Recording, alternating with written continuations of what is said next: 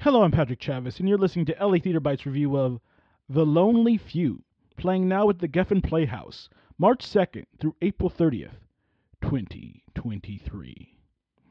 I'm back at the Geffen, and on St. Patrick's Day nonetheless.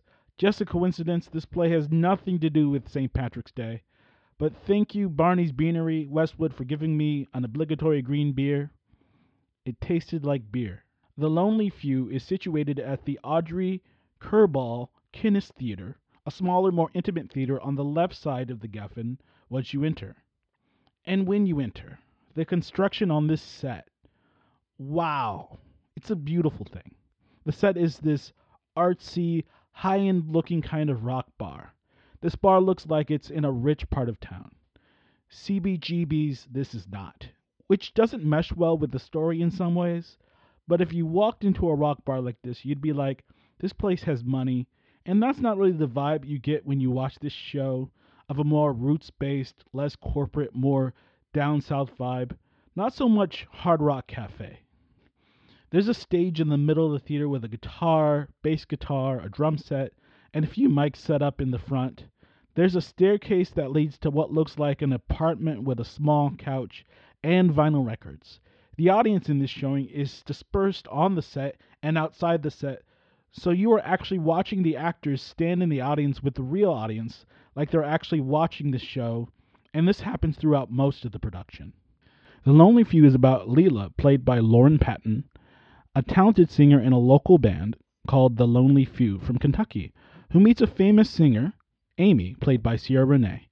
Leela and the band's life changes dramatically when Amy invites the band on tour. Visually, and the energy from the band and the voices in the show really put this show over the edge for me. The two leads, Sierra Renee, who plays Amy, and Laura Patton, who plays Leela, they could hold an independent concert without a musical and I'd be in line. And there's so much beautiful sound that comes out of both of these performers. No exaggeration. Full stop.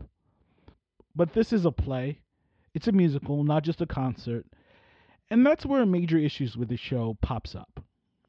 The play's writing and dialogue feels sometimes like they had one idea for the show and scrapped it, but left some of the remnants, and it appears in the dialogue, and you're wondering, where is this thread going? It's going nowhere. They decided to go in another direction. But who cares? We've got some more songs, and they sing very, very well. The script is perfectly acceptable, but nothing special. It reminds me of A Star is Born in a way, but instead with a queer relationship between two women as the leads of the story. It was a good idea for the writers to focus more on the love story, as the other plot lines in this show are mildly interesting at best. I have to go back to visually. This show has some immaculate sound and lighting work from sound designers Nick Cortitas and lighting designer Adam Honor. The acoustics in this theater are fantastic. You could hear almost everything, even when the singers were singing at a lower quieter voice, just pristine. You could close your eyes, make out the sound of the guitar, the bass, the drums, and the band was really giving it their all. Multiple moments in this show where everything was just working in concert with each other. It was lovely. The Lonely Few boasts some powerful performances, an acceptable script, and a concert well worth the price of admission. I give The Lonely Few an 8 out of 10. It's a good show. LA Theater Bites recommended. Thank you for listening, and thank you for supporting LA Theater.